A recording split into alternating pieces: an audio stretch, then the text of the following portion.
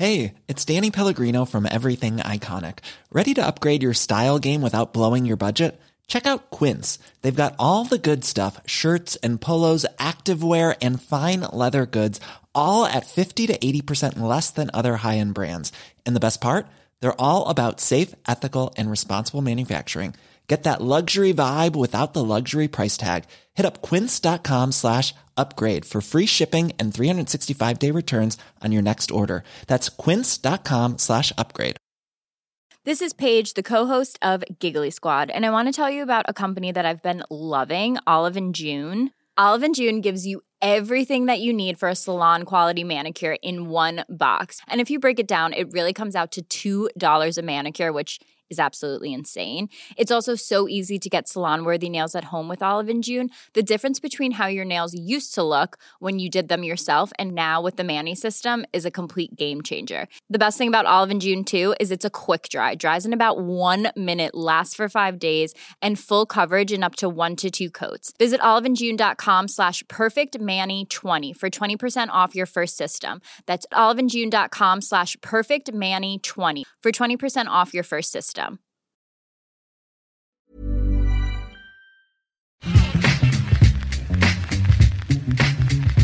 Hello and welcome to this Patreon episode of 20 Minute Tims.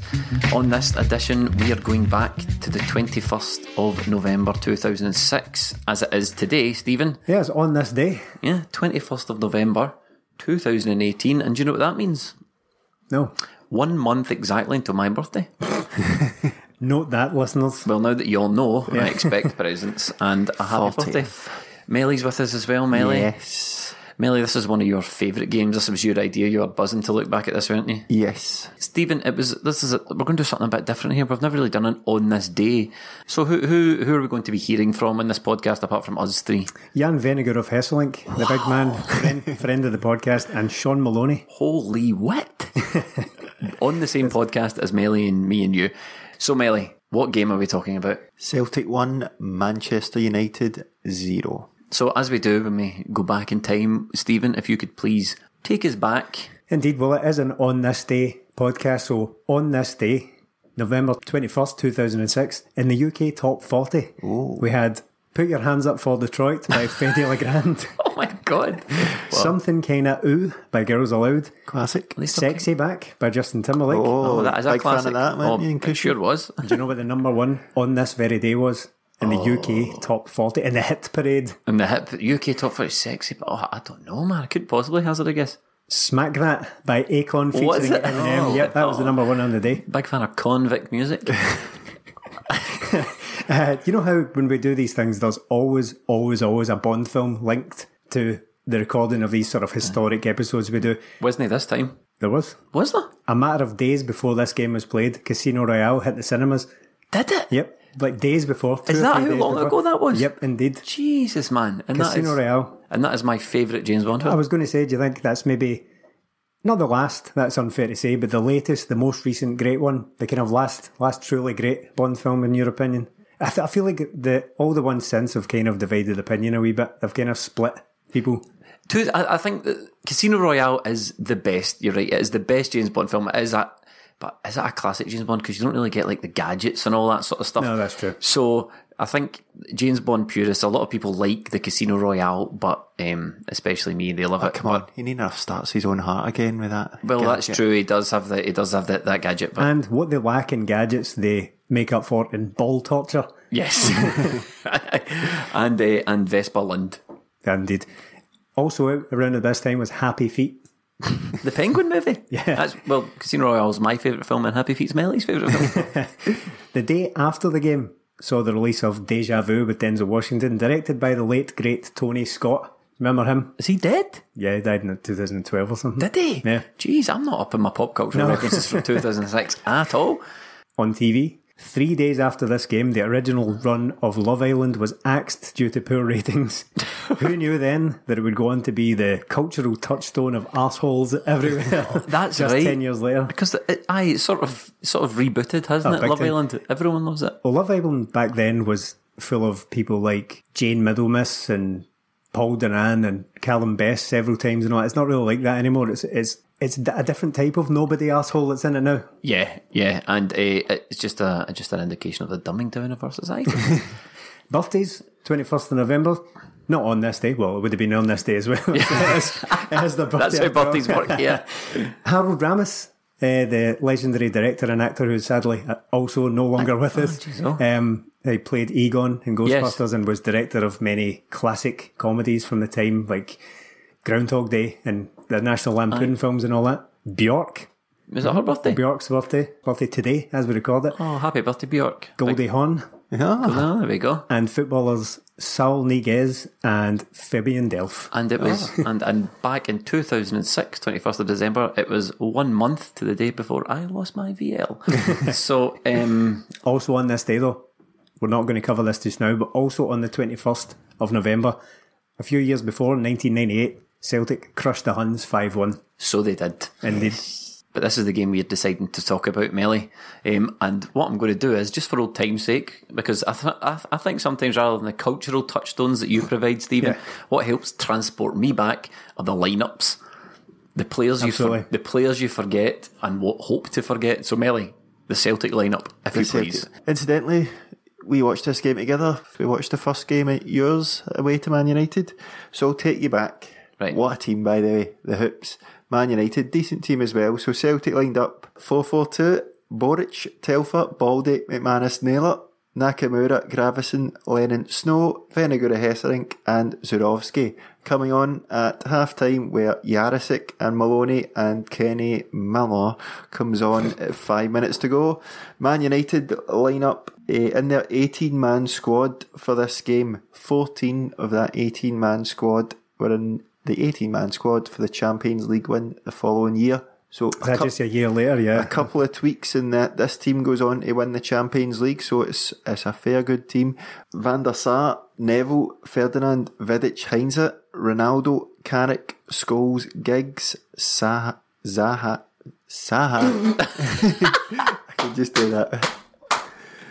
Zaha and Rooney. Coming on are Patrice Evra and John O'Shea. First of all, let's talk about Man U, because we're going to talk a lot about what a team. Aye, absolutely. As Melly said, it's the team that goes on to win the Champions League just a year later. We've got Ronaldo and that team who went on to win the Ballon d'Or just a year later. I'm glad you took care of that lineup there, because I'm still to this day not really sure how to pronounce Heinze. Gabriel Heinze. I just know it's not Heinz, as most people would have said it. Not the only Beans reference that's going to be in this podcast, by the way, just a bit of foreshadowing there. But yeah, I had some team, Ferdinand and Vidic. That defence. Yeah, it's the best defensive centre partnership in Europe. League. Yeah, arguably in Europe. Well, as they went on to prove. Yep. Yeah. René Meulensteen was the assistant manager at that time, or the first team coach, and I remember I seen an interview with Gary Neville talked about the defence was so good for that Champions League win because he just drilled the back four in Van der Sar that season. So that team is absolutely brilliant, and of course managed by Sir Alex. Sir Alex, yep. Good to get one over Sir Alex, although he is a top class manager. We know his past. It's so just off the top of my head here, I'm going to ask you as a pop quiz based on those two lineups. How many of those players that Melly named out the two squads are still playing professional football? Off the top of my head, without cheating, 6. Oh no, that's overshooting it. This is 12 years ago. 4. I'm going to say 5. Kenny Miller, Boric, Ronaldo, Rooney, and John O'Shea. Everyone else is retired, as far as I can tell. How many of those players went into management and then retired from management to start playing again? Kenny boy. Well, on the Celtic lineup, I think it was an attempt by Strachan to sort of contain that midfield. I mean, look at that midfield: Scholes, Carrick, Giggs, Ronaldo. In an attempt to contain that, they left out McGeady, Maloney, and Kenny Miller in favour of the more defensive-minded Evander Snow. And I think Gravison played on the right in this game, switching Nakamura over to the left. Every time I say that, every time I talk about Nakamura's position on any of these podcasts, I instantly get triggered by the fact that he never played in his proper position for Celtic. But that's for another day. He played on the left wing this time with the big guy and the wee guy up front. We all love a bit of that. So that's the lineups. The competition, as I've said earlier on, was the Champions League, and it was. I can remember after the game, it was very finely poised to the point where we weren't even sure whether or not We had qualified by that point. I can't remember. ITV and Sky had Champions League at the time, so it was on both. Whatever one we watched, which I think might have been Sky, we didn't say Celtic had qualified. It was only till somebody texted me and told me. So the other one knew, but the one we watched didn't. So where was the group? How was the group poised for this match? Well, we actually qualified automatically for the Champions League this year, which, oh boy, that would be good this day and age. You're not kidding on though. Imagine that, just straight into the Champions League, just getting the cheque right in your bank. We might not have seen that pretty harrowing dip in form we saw this season, because we tend to forget, see when we're recording this podcast and you're like a wee kind of dip of form, it's not so great, but you forget that we've already played 8 games before the season, before people are back their holidays. You know, imagine that in this day and age, just going straight into the thing. Brilliant. Well, our second seeds alongside, well, with Man United top, Celtic, Benfica and Copenhagen, so it was a tough group, tough going. This was obviously the 5th game, but we've been beaten by Man United 3-2 in the first game at Old Trafford. Classic game. Shortly after you signed for Celtic, you played at Old Trafford. How did you rate your chances in that game and in the Champions League as a whole? Well, we played with a great strip then, with the green and black strip. That's a classic, yeah. We're all a big fan of that one, yeah. Yeah, I really like that kit, and away Old Trafford and 1-0 up, and then I think they were playing better, but 1-0 up, great. That was a good goal, and then 2-1 up by Naka. Yeah, and then I think it was a little bit. I think because I played quite good. I remember playing quite good on Old Trafford with Thomas Gravesen, and I think we had a good game. And then eventually I think it was a Schwalbe from Giggs. Yeah, the penalty. Yeah, yeah, really dodgy penalty, and eventually 3-2.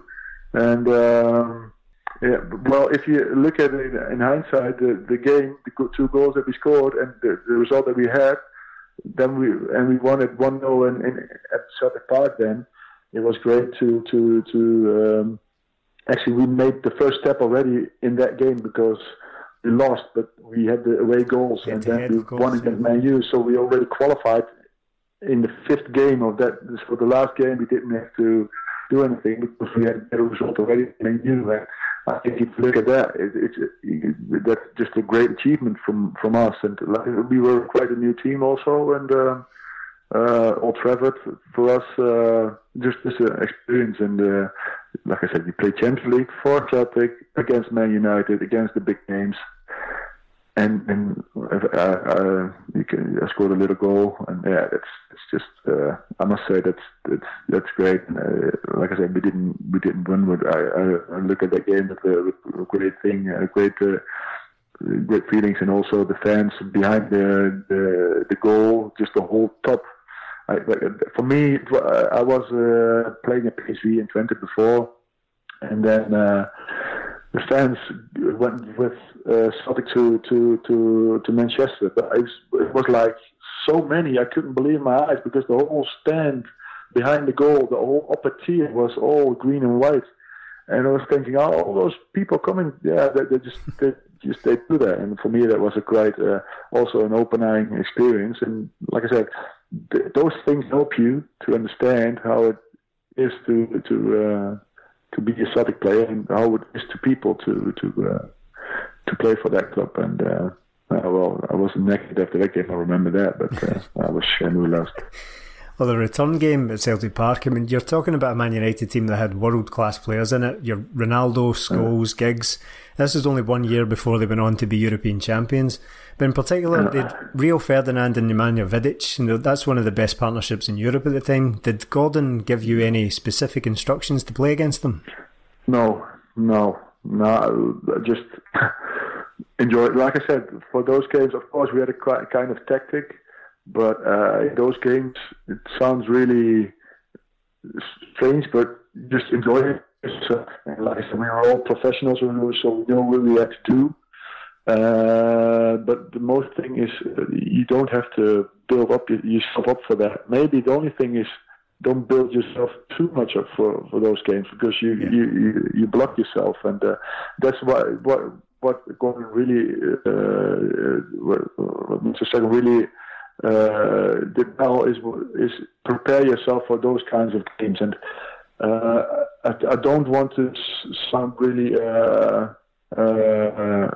too romantic, but the games at Celtic Park are something different, and even if those games give you, the fans give you an extra 10, 15, maybe 20% to get a result, and that's just the case. And that is, like I said, we won that game. I think 9 minutes for time. Naka scored an amazing free kick. It was in the wall. So I was looking at the ball and I thought, wow, this is going to get a big chance of getting in, and it just curled it great in. And it's something different to play at Celtic Park, and people don't understand if they weren't there. People and players and fans talk about Celtic Park, and the biggest players in the world, and they will all tell you that it's the greatest thing to play there on a Champions League night. And well, that is, and it gives you such more spirit than normally. It's not always honest to other games, but it's just the way like that. You know how it is. You know how it is as a fan if you stay with the Champions League. It's just something different, and sometimes you just can't compare that with another league game. With all due respect for other teams, but that's just a thing that's there, and that helped us a lot, and especially during our period with Mr. Strachan that we qualified, and with big players that we played against. Yeah, just give you that extra mile that we could run even more. Like I said, not always play the best. That's a big thing. We didn't always play the best football, but the strength of the team and the willingness to run that extra mile and the willingness to give that extra tackle, that was really important. And that's why sometimes we won games, and then with a little bit of brilliance of Naka or another player of McGeady, and then we had that player could make a difference, and then as a team either, and that was I think a really important thing. Did you think Nakamura would score that free kick? I mean, it was one of the best free kicks ever scored, in my opinion. And by all accounts, he used to practice them day and night. How confident were you he was going to score that? Well, I said, Naka, if you didn't force... No, I was...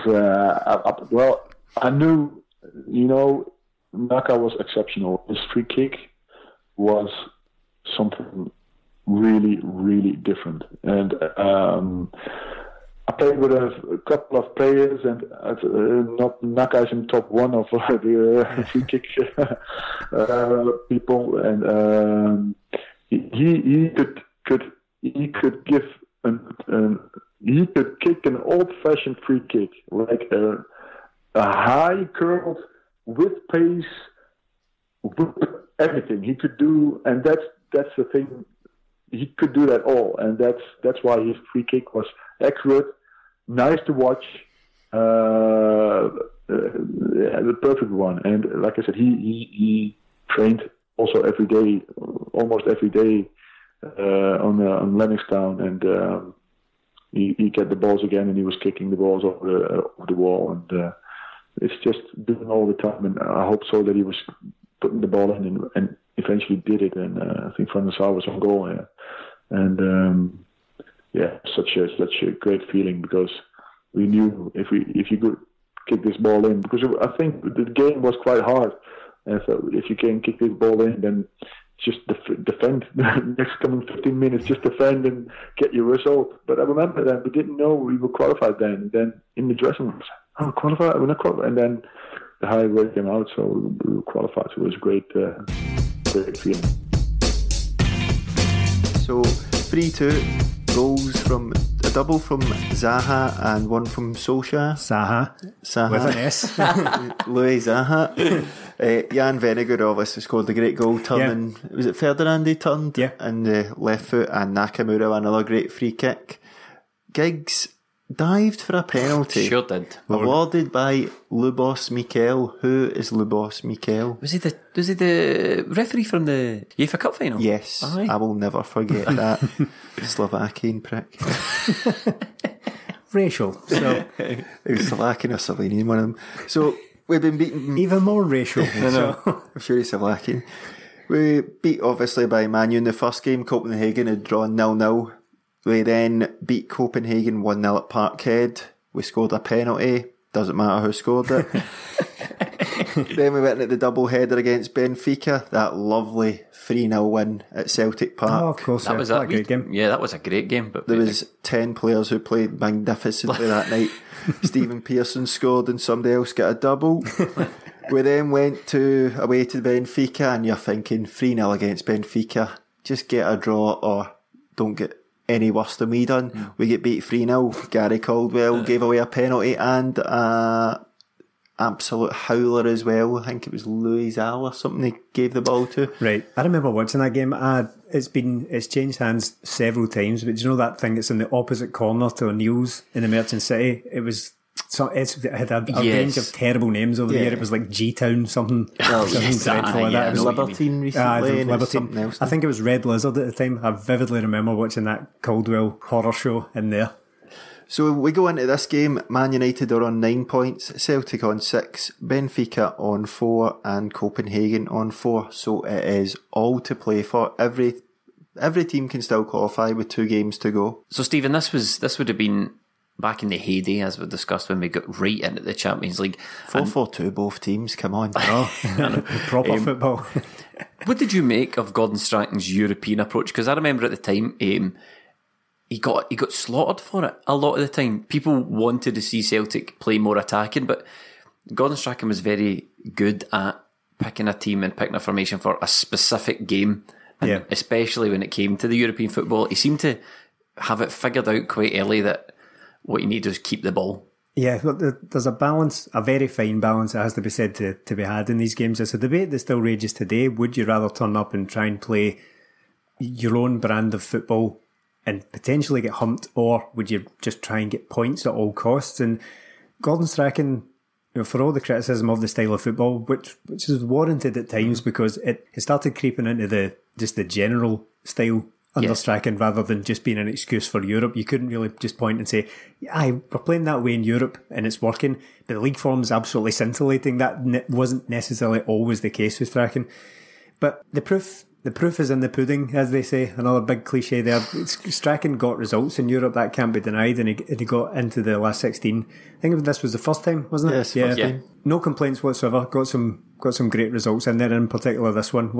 And in this result includes kind of one of the great modern moments for Celtic. It's looking at the lineup. McGeady and Maloney dropped. There's no width in the team. No, none. No, we've got Strachan and Gravesen and Nakamura on the wings, neither of whom are wingers. So I wonder if he obviously put Gravesen out there to give more protection, possibly for Ronaldo. Or more headless chickenness. Yeah. Because I think in the Copenhagen game after this was one of Gravesen's last game, because Strachan absolutely slaughtered him for not having any positional sense. But you're a massive fan of Evander Snow, so why don't you? That midfield as well, you look at it, what a creative midfield pairing that is. Evander Snow and Neil Lennon, you're setting your stall out there pretty clearly in that case. The juice that Gordon Strachan managed to squeeze from such rotten fruit as Evander Snow and Yuri Jarosik and, Paul Telford. He was a steady... Stephen Pearson. Pearson... Presley didn't feature at any point in this game, didn't he? No. That was he joined later on. We've already spoke about Kenny Miller. Why are you bringing him up? I know. When you look at the lineup, I was saying there's no width and there's 2 guys up front, and it's not as if Telford and Naylor are byline fullbacks that are going to bomb on. Decent at what they've done, but you're just looking at that team and you're going, how did he qualify for 2 last 16s in a row? We'll probably never do that again. No, we won't. The defence as well. They look Baldy and McManus. McManus was a great player. Baldy at this point hasn't played. He's played only a couple of times in about 7 months. This is the tail end of Baldy when he was involved in all sorts of contractual disputes and all that. He gets wheeled out for this game to go and play against. It shouldn't be forgotten. a lot of people kind of judge Wayne Rooney on the latter part of his career and don't really fully appreciate how good he was. This is peak Rooney. This is when they're about to win the Champions League with him, Ronaldo and Tevez up front is, arguably the best front three in Europe at the time. Was Berbatov would have been there at the time? I know was he there at the time as well? Not sure. I know he didn't feature in this. He didn't feature here, but I'm sure he got dropped for the Champions League final, didn't he? So maybe, but Rooney, I think at the time, or just after this, it was Ronaldo, Messi and Rooney were the top three in the Ballon d'Or. Yeah, that's right. Zaha was great as well. Zaha was a cracking player. As we going into this game, as we'd already found out at Old Trafford, he scored 2 in that game. And again, you're pitching in big Bobo, just out of the blue. I forgot about that Bobo thing. I forgot. He disappeared off the face of the planet. Chaining himself to the gates at Celtic Park and all that, wasn't it? No, I think what he had. I think what happened was Martin O'Neill done his famous, gave Bobo Balde some massive contract, and this was a ridiculous contract. He signed it, but he could sign for any other team up to the last day of the deadline for nothing, and subsequently he didn't. And then his deal kicked in. It was wild. Celtic sort of pleaded with him, can we please let you go? And they had a meeting and he had that famous phrase where he sat down with Peter Lawwell and says, you might be the CEO of Celtic Football Club, but I am the CEO of Bobo Balde. Balling. I know, absolutely balling. He never really played for MD after us, did he? No, didn't need to. He was wadded. 32 G's a week. Many of O'Neill's team didn't. I mean, they all went on to play for, you think about Didier, getting slightly off subject here, but Didier Gatton, Chris Sutton and John Hartson, they all went on to play for someone, but their careers were kind of winding down. Lennon went to Forest, didn't he? Yeah. This was like, we'd sort of started to clear out the season before O'Neill's team, and this summer we'd lost the likes of John Hartson and Petrov. He left this season. He left, and Gravesen and Jarosik came in. Yeah, Varga, he went away. And do you know who also left that season? In that summer? No. Kick yourselves. Celtic legend, Dion Dublin. Oh, of course, yeah. Well, is this just a season before Donati and Brown then? This is okay, this is the Jarosik and Gravesen revolution. And just to complete the transfers of note of that previous summer who left, Charlie Mulgrew. Oh, did he? He left for the first time? Aye, yeah. He left in I think, did we not swap him for Kenny Miller? We went to Wolves for Naylor, was it not? Oh, was it Naylor? Aye, we swapped. I don't know if it was directly linked, but they swapped places. I know. Imagine swapping Charlie Mulgrew for Lee Naylor. Lee Naylor is a guy. Terrible deal. He's a guy I always forget about. In my mind, there are big blanks when it comes to Celtic. You know how the story about David Bowie is that he can't really remember a lot of the 70s because he was so. Can't remember it now. Right. So. Apparently, his memories are just full of big holes when he was still alive. I feel like that kind of. The same way with Celtic. I can't really remember what happened before Emilio Eziguirre. There's like Tosh McKinley, left back, no left back for about 15 years, and then Emilio Eziguirre. I quite often forget about Lee Naylor, Danny Fox, Mo Kamara, Badir El Kaddouri. Oh God, I definitely forgot about Edson Brafford. Scott Brown at left back at one point under Mowbray. Aidan McGeady at left back under Mowbray. Yeah, great days. Ulrich Larsson. Oh, aye. Speaking of Bobo, gets himself into an absolute mess. Oh, in the game, it's he's under complete control of the ball and then just completely falls over it. Ronaldo goes clean through and goal. Boric, as he did in these games, saved us. Yeah. Save with a leg, Schmeichel-esque. Credit to Baldy, he gets back and does enough to put Ronaldo off. Look at the size of him. He was a monster. Ronaldo Baldy was nowhere near as built then as he is now. Lovely wee blonde highlights. That's right. But Baldy was good at just getting that big leg in there, wasn't he? Just it seemed to have like just sort of extending legs when he was going for those tackles. But yeah, he makes a complete mess of this. Just gets the ball stuck under his feet under no pressure. Though he takes like 2 extra touches. I find it hard to blame him because A, it didn't lead to a goal, and B, he was again dragged into the team having not played in ages before this. The first half the game didn't have that. No, it's not a hugely eventful game. No. There was massive incidents, but there wasn't that many. We've got Celtic's best chance in the first half was Zurawski crosses from the right hand side. Gravesen sort of heads it back across goal, but there's no takers. Probably the biggest thing to happen is the changes at half time with Jarosik coming on and Maloney coming on. I think we seen that the two up front wasn't working. There was no supply to them, so we just left Big Jan up himself, put Maloney out wide, and Zurawski, I think he just went in behind the striker. What did you make of Zurawski as a striker at his time at Celtic? Good start, but it's just... Much like Big Jan, my mate, I defended these guys quite a lot when they were at Celtic because I don't know, I just did. I found it difficult to criticise guys, and if they were scraping over that 20 goal a season barrier, which Zurawski did in his first season, but I think he went from 20 in his first season to 10 the next season. I think Venegura Hesselink took a similar trajectory. He was a good player. I remember him coming with a big reputation. I think he'd scored against Real Madrid previously. His scoring record at, I think, did we buy him from Wisla? Yeah. Was Krakow? Yeah, it was absolutely, I'm just looking, it was 100 and odd goals and 100 and odd appearances. His scoring record was ridiculous. A lot of Champions League goals as well. He scored at Ibrox, didn't he? In Roy Keane's his only appearance at Ibrox, probably the 1-0 game. Yeah, he scored that goal. And did he get the goal against Clyde in the 2-1 defeat? I think he did. He was one of the first players I remember, just one of the first ones where on Kerridale Street you got the YouTube video of his goals. Yeah. And that's what sort of brought the hate. But I thought he was a decent enough player, but just never really the class that we expected. He was replaced by McDonald. I think Maloney played a lot up front the next season. It was difficult. You're going from Larsson, Hartson, Sutton. They'd all just gone, and you're trying to replace these guys because Hartson played in the first season alongside Zurawski. He left and then was replaced by Jan Vennegoor. It was difficult. We're just fishing in a completely different, I was going to say market, but fishing in a different market. Fishing in a different market.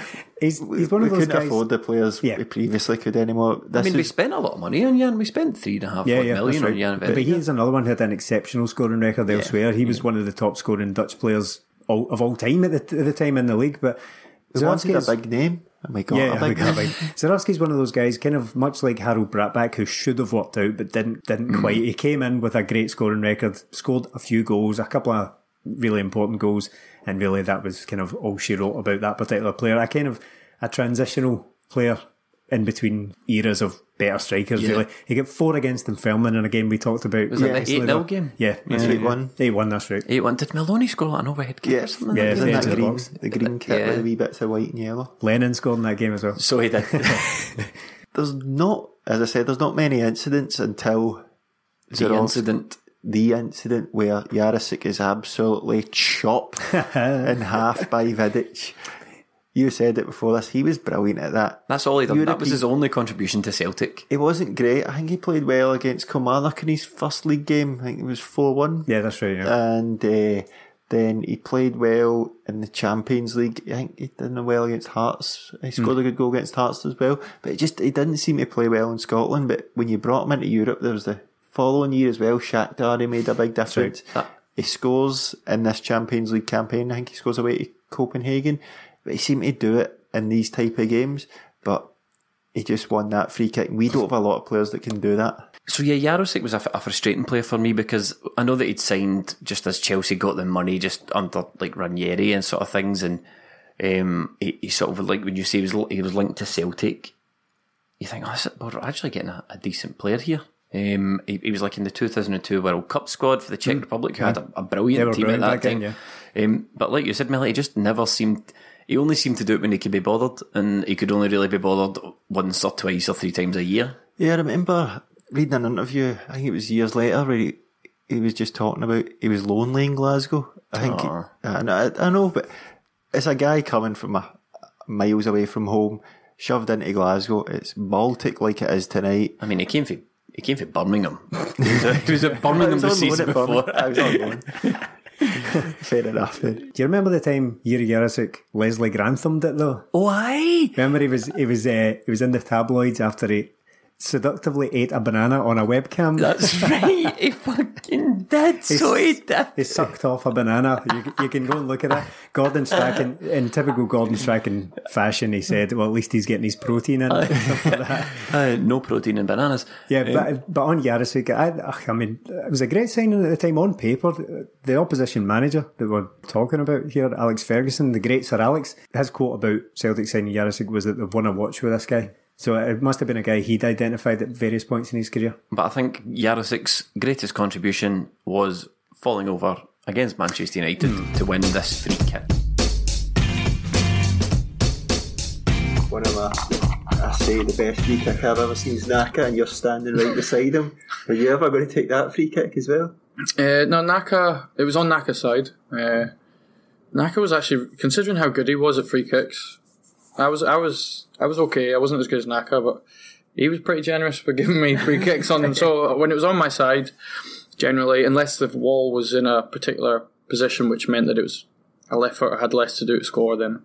But in fairness, that was like, if I saw that as well, that's no problem, and he'd be the same on his side. But no, with that one, it was too far for me. That's like the power he could generate from. So I could do it a bit closer to the 18-yard box. I could get it up and down, but he could hit all types of free kicks. Free kick was I still think that's one of the best I've ever seen when you take into account the distance. Distance is unbelievable. The area they put it, the goalie that was in the match, the level of competition, it was unbelievable. Yeah, it was amazing. Yeah, really good player. Technically, really, really good. I think Strachan still raves about him, but he was probably a level above that squad in terms of technically. Really good, worked really hard, and just amazing at set pieces. Yeah.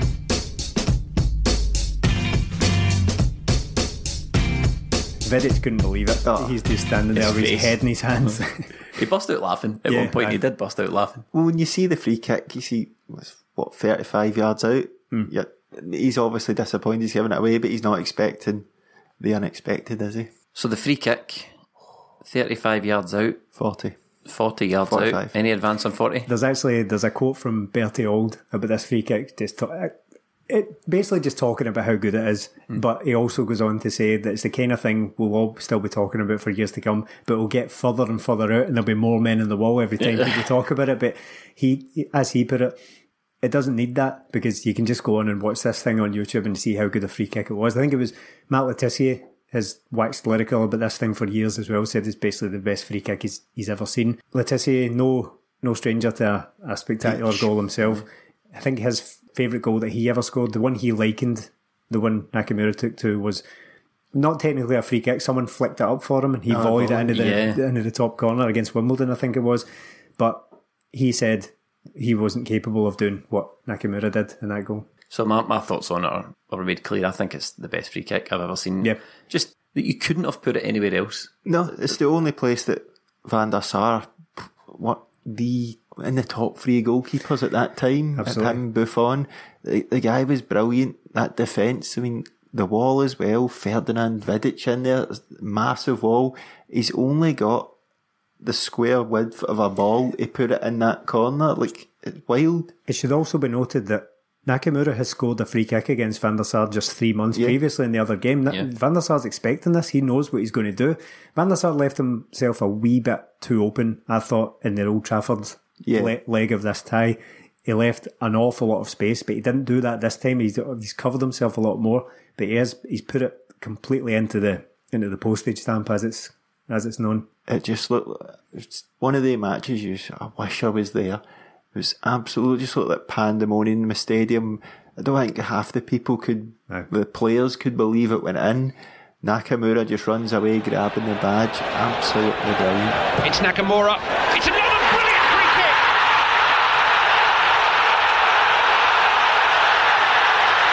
A moment of magic gives Celtic the lead.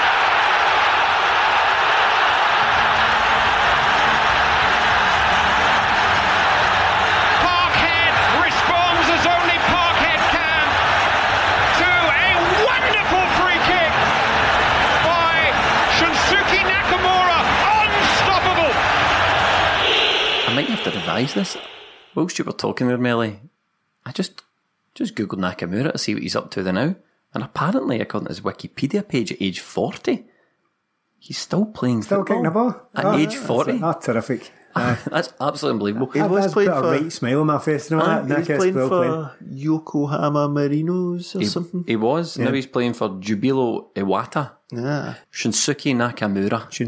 Shunsuke Nakamura. Not the wrestler.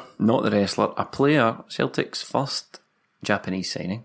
Yes. Not the last. Not the last, no. We signed him from Regina, is that how you pronounce it? Right. After we get pumped 5-0 by Bratislava. Yes, we did in the 2005 window. Was he just on the verge of signing when that game he signed happened? the next day, I think. That was one of those like jokes where the plane was probably turning around in mid-air. He was a bona fide football superstar in Japan. Yeah. And when he came to us, a player of the highest quality. Paid for his fee in shirt sales. But you know what? that myth has been bandied about all the time, right? And I read a thing recently that you do really only get that with the likes of Mbappe or Ronaldo. Yeah, and they will have pay different licensing deals. Yeah, and they will pay, their club will get the transfer fee back through shirt sales plus a football shirt. Now, do you know the price of a football shirt now? Ridiculous, that's outrageous. Probably. Like if you want a Barcelona shirt for the Barcelona shirt, one name on the back, it's like 120 quid. Yeah, I was absurd. I was in the Real Madrid shop fairly recently, just at the end of the summer there, and I thought it was my brother's birthday, kind of round about the time. So I was like, do you know what? I'll nip into the Real Madrid shop, pick him something up at disgusting prices. the cheapest you're looking at 120, 130 euros. Mental, absolutely mental. But this is back in the day when you could buy a Celtic shirt for 40 odd quid. Point being, we probably did make it back because he was a bona fide superstar. Free kicks were extraordinary, as I said. Nobody in the world was really hitting free kicks like that. There was a few key guys, the Beckhams, the Juninhos. Played on the left-hand side of midfield for us, played on the right-hand side for midfield, pretty much got chucked in anywhere. Always had these accusations of being too lightweight for the Scottish League, but I just don't think that was true at all. No, and some of the stats around at the time was that he did more running than anyone else in the team. It wasn't just one of these wee sort of, I know everyone wants to look at a guy like Nakamura and think, oh, he's just one of these floaty wee luxury players, doesn't get stuck in all that, but that simply wasn't true about Nakamura. And on the free kicks themselves, I'm sure he scored 8 or 9 of them in one season for Celtic, which is absolutely staggering when it comes to free kicks. It wasn't only free kicks he scored. I remember he scored a hat-trick against Dundee United. Yeah. That was a great hat-trick as well. But yeah, do you know how he celebrated this game? I'm going to guess, and I hope I'm not bit killing here, but did he go to the gym? Yes, he went to the gym. Because he was famous for that. That was his thing, and this was obviously an evening kick-off, so we're probably talking about 11 o'clock or something like that, and he comes out the gym because people were waiting for him outside. There were Japanese journalists commissioned to just follow him around and just basically document his every move in Glasgow, and they were waiting till like 10:30 or 11 o'clock at night or whatever it was till he came out, because he went straight to the gym after the game. That was his routine, and he wasn't going to break it just because he'd done something absolutely world class. He had his own stretching routine and all that kind of thing, which he did after paying off because he's still sitting here. Yeah, absolutely, yeah. Still sitting here and playing in the top flight. Somebody else in this game, Giggs, was another famous yoga. Yeah, he took up yoga in his later career and played till he was 41 or something. Another interesting thing about Nakamura was... you going to say something about Giggs there, is it? Another interesting thing about Nakamura was I was watching one of these Sky Sports teammates things about that time. And do you know what I'm going to say? And they asked, who's the longest in the shower? And the answer was Nakamura. Don't believe him. Don't believe. I don't believe that. No offence. So the free kick, as you described, Melly, pandemonium in the stand. Nakamura to the right. Sean Maloney standing to his left. 9 minutes to go. 9 minutes to go, and he hits it with such precision. Not a huge amount of pace on it, but it travelled so far, right into the postie stamp. And the best bit, do you know what my favourite bit of watching the clip is? From behind the goal, because Van der Sar is over like an absolute whippet, flying through the air with his 6'6" or something, with his big paw, and it just doesn't even have a hope in hell of getting it. It was absolutely sensational. The best free kick I have ever seen. The best free kick ever. Ever. Everything was riding on it as well. The way the result turns out, who it was against, that Man United team, the goalkeeper, Celtic going through for the first time in their history. It was unbelievable. Lovely strip as well. I liked how you're not allowed the hoops in the back over the number, so they had the white bit. Yeah, the panel. Yeah, that's right. So it just looks good when he's running away and you see the Nakamura 25. You're right, though. It's the wider ramifications of this goal as well that make it so special, because, as I say, it was the first time getting into the Champions League, last 16 ever. It's really only up against David Beckham's free kick against Greece for the weight of what that brought, because that was the one that got into the World Cup. You're drawn against Greece, but come on. That's very true. Scraping it. Different opposition against Nakamura, that's certainly for sure. But this is the 81st minute. This was that free kick hits the back of the net. This is when the game. This is when the game finally explodes into life, because not an awful lot had happened up until this point, and then as a word Melly's used on this podcast, pandemonium ensues. Yep, Louis Saha has an absolute glorious chance. Rooney with a great ball beautiful over. Ball, just somehow, how do you see that? But Rooney, they had a good partnership, Rooney and Saha. Yeah. They were very good, so it just lobs it over. Saha gets it, but he thinks he's offside. Boric comes out, Schmeichel-esque again, spreads himself, and it's a sort of lazy attempt at a lob, and just after it you can see Saha's gutted. He realises he's onside, and he just stopped playing. This one-on-one, he could have done anything else and buried it, but Boric bringing sexy back with that. Your haircut there, Stephen. He's got the shaved nut at the time, the big yellow goalie top. Imagine it was the other way around. Imagine Boric had stopped playing. That he had just assumed it would be an offside, and he just kind of strolled out, and Saha chips it over him. Imagine that had happened. I love Arthur Boric. Oh yeah. There's so many kind of ifs and buts about the end of this game. It's just so many. It just, from that point on, it just went all Celtic's way. Yeah. But I say that. Well, I mean the luck eventually falls on Celtic's way. Yeah. The next bit, Scholes wins a free kick off Lennon at the edge. Another one. Is that a dive? Come on, Scholesy. Lennon is absolutely raging at it. It's a lot closer than Nakamura's. What do you think of that, Melly? Because that was some ginger on ginger crime. You must have. That's my ideal centre midfield there. Get them all in. But Lennon's obviously raging, furious. I think, does he get booked? I don't know if it's for the free kick, for the foul, but I think it's for abusing the referee. So the free kick comes. Ronaldo takes it, and we all know Ronaldo can hit a free kick. Maloney sort of comes out the wall and jumps, and it hits him and goes out for a corner, and the crowd just go nuts. And then Ronaldo deflected. Oh, there's an appeal for handball, is there here? I think he's given a penalty, you know. There's a yellow card gone up. I think he's given a penalty. Oh, it's a charge down. Somebody came out of the wall and charged it down. They weren't looking at the ball. Well, in that same game, Man United were given a penalty. Yeah. It's a judge that you've handballed it. What were your feelings then? Because the place was rocking. I remember when I was watching the game, I thought, this always happens to us. We get there and then it's just taken away at the end. Because Martin O'Neill had been so unlucky to qualify so many times. And then the penalty, how were your feelings from the penalty being given up to the penalty being saved? I was just devastated because I was charging in the wall, and we'd watched Ronaldo's free kicks, and my job was to try and get in the way if I could, even though it was stationary and it wasn't. Now it would have been given a penalty as well, even more so now. My arm came up, and just devastated that it could have been like that. We were so close to qualifying in that, but Arthur was really, really good at penalties, and he was having an amazing season. So the noise from the penalty saves almost is the same as when the goal goes in. It's unbelievable when you watch it back. Yeah, there was sort of moments in those nights, the Champions League nights, when you beat a team. We beat Benfica in that competition as well, in that campaign. When you get nights like that against some of the elite teams, there's not too many places. At least I've been where it's been as noisy. I don't know why, but I'm sure I remember this right.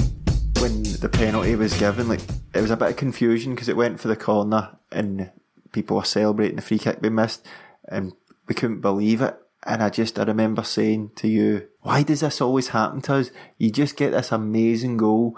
We didn't know we were going through, but you're going to beat Man United. Yeah. And then something stupid like this, you get a daft penalty against you. Like, why always us? Aye, that's it. And then, again, this is the closing stages as well. And as we've heard, Sean Maloney, kind of fesses up to it. He just says, you'd be looking for that kind of thing if it happened against you. He comes out and the biomechanics of the challenge raised his arm. See the penalty itself. See if you watch it back. Boric did this so often. Obviously he saves this, but his preparation for a penalty just before it's struck, every single time for Boric, he always switches his hips to the other side from the one he's going to go to. Yeah. He does a kind of theatrical change of direction and then dives the way he wanted to dive all along. I think it's just a sort of very last second off-putting tactic, but Miles off his line when he saves this one, by miles off it, but we'll take it. It's a good save. Yeah. It was quite a decent penalty down to Boric's right, the bottom left corner from Zaha, and he saves it again, flying save. I think I was told that whatever knee the goalkeeper bends, that's the way he's going to go. Right. So I think he's trying to put them off by doing that. Flying save, and the place goes absolutely mental again. The ball flies out for a throw in, and he's trying to get players are tapping in the back. He's trying to get them back in. Probably a bigger cheer for that than the goal at that point, because the tension was so high. Yeah. Borich! Flying save from the pole! Louis Saha denied! Celtic are still in front! Balde's header. Lennon.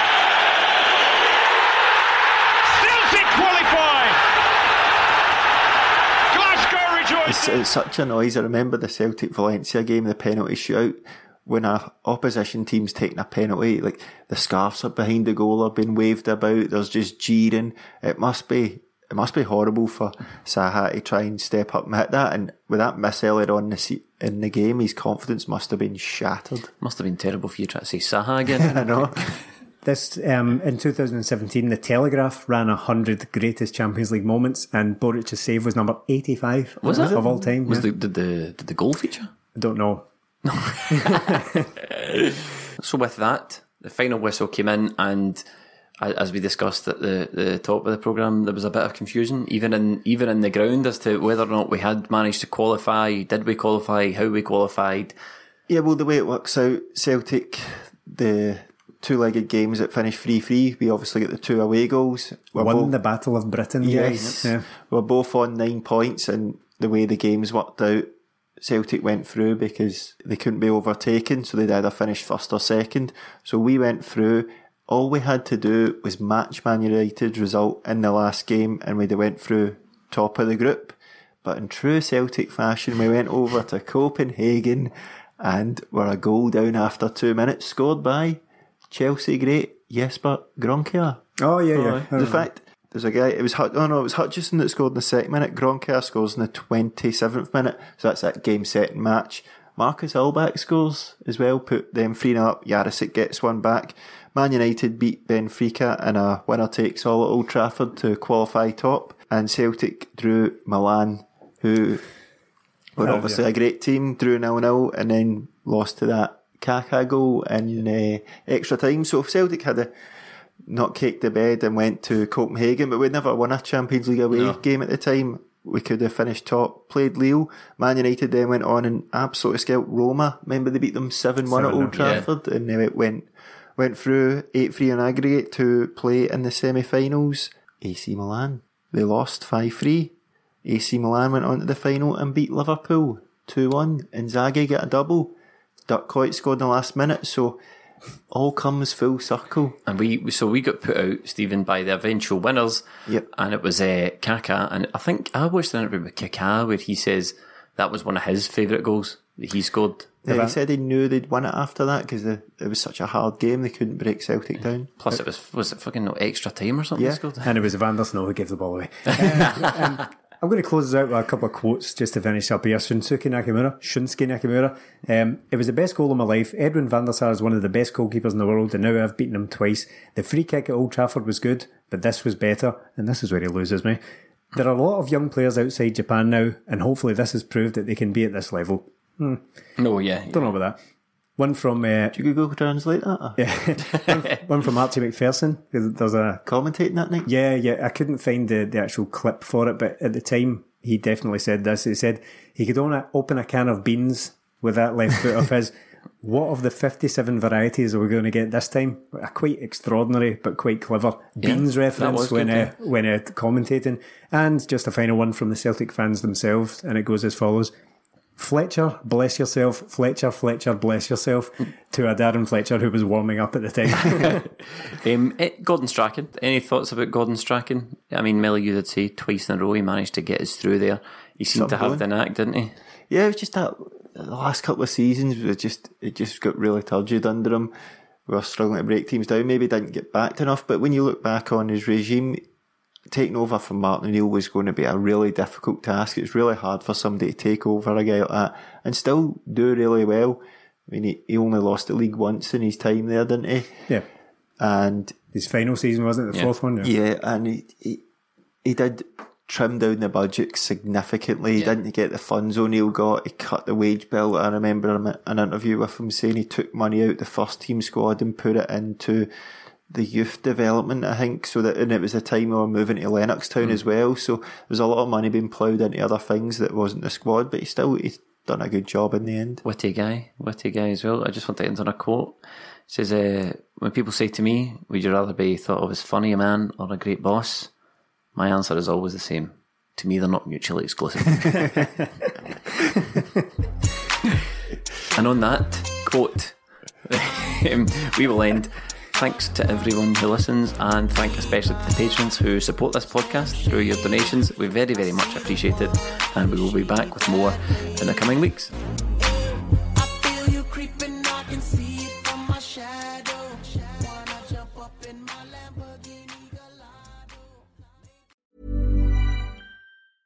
A lot can happen in the next 3 years. Like a chatbot may be your new best friend. But what won't change? Needing health insurance. United Healthcare Tri-Term Medical Plans are available for these changing times. Underwritten by Golden Rule Insurance Company, they offer budget-friendly, flexible coverage for people who are in between jobs or missed open enrollment. The plans last nearly 3 years in some states, with access to a nationwide network of doctors and hospitals. So for whatever tomorrow brings, United Healthcare Tri-Term Medical Plans may be for you. Learn more at uh1.com. Even on a budget, quality is non-negotiable. That's why Quince is the place to score high-end essentials at 50 to 80% less than similar brands. Get your hands on buttery soft cashmere sweaters from just $60, Italian leather jackets, and so much more. And the best part about Quince, they exclusively partner with factories committed to safe, ethical, and responsible manufacturing. Elevate your style without the elevated price tag with Quince. Go to quince.com/upgrade for free shipping and 365-day returns. Normally, being a little extra might be a bit much, but not when it comes to healthcare. That's why United Healthcare's Health Protector Guard fixed indemnity insurance plans, underwritten by Golden Rule Insurance Company, supplement your primary plan so you manage out-of-pocket costs. Learn more at uh1.com.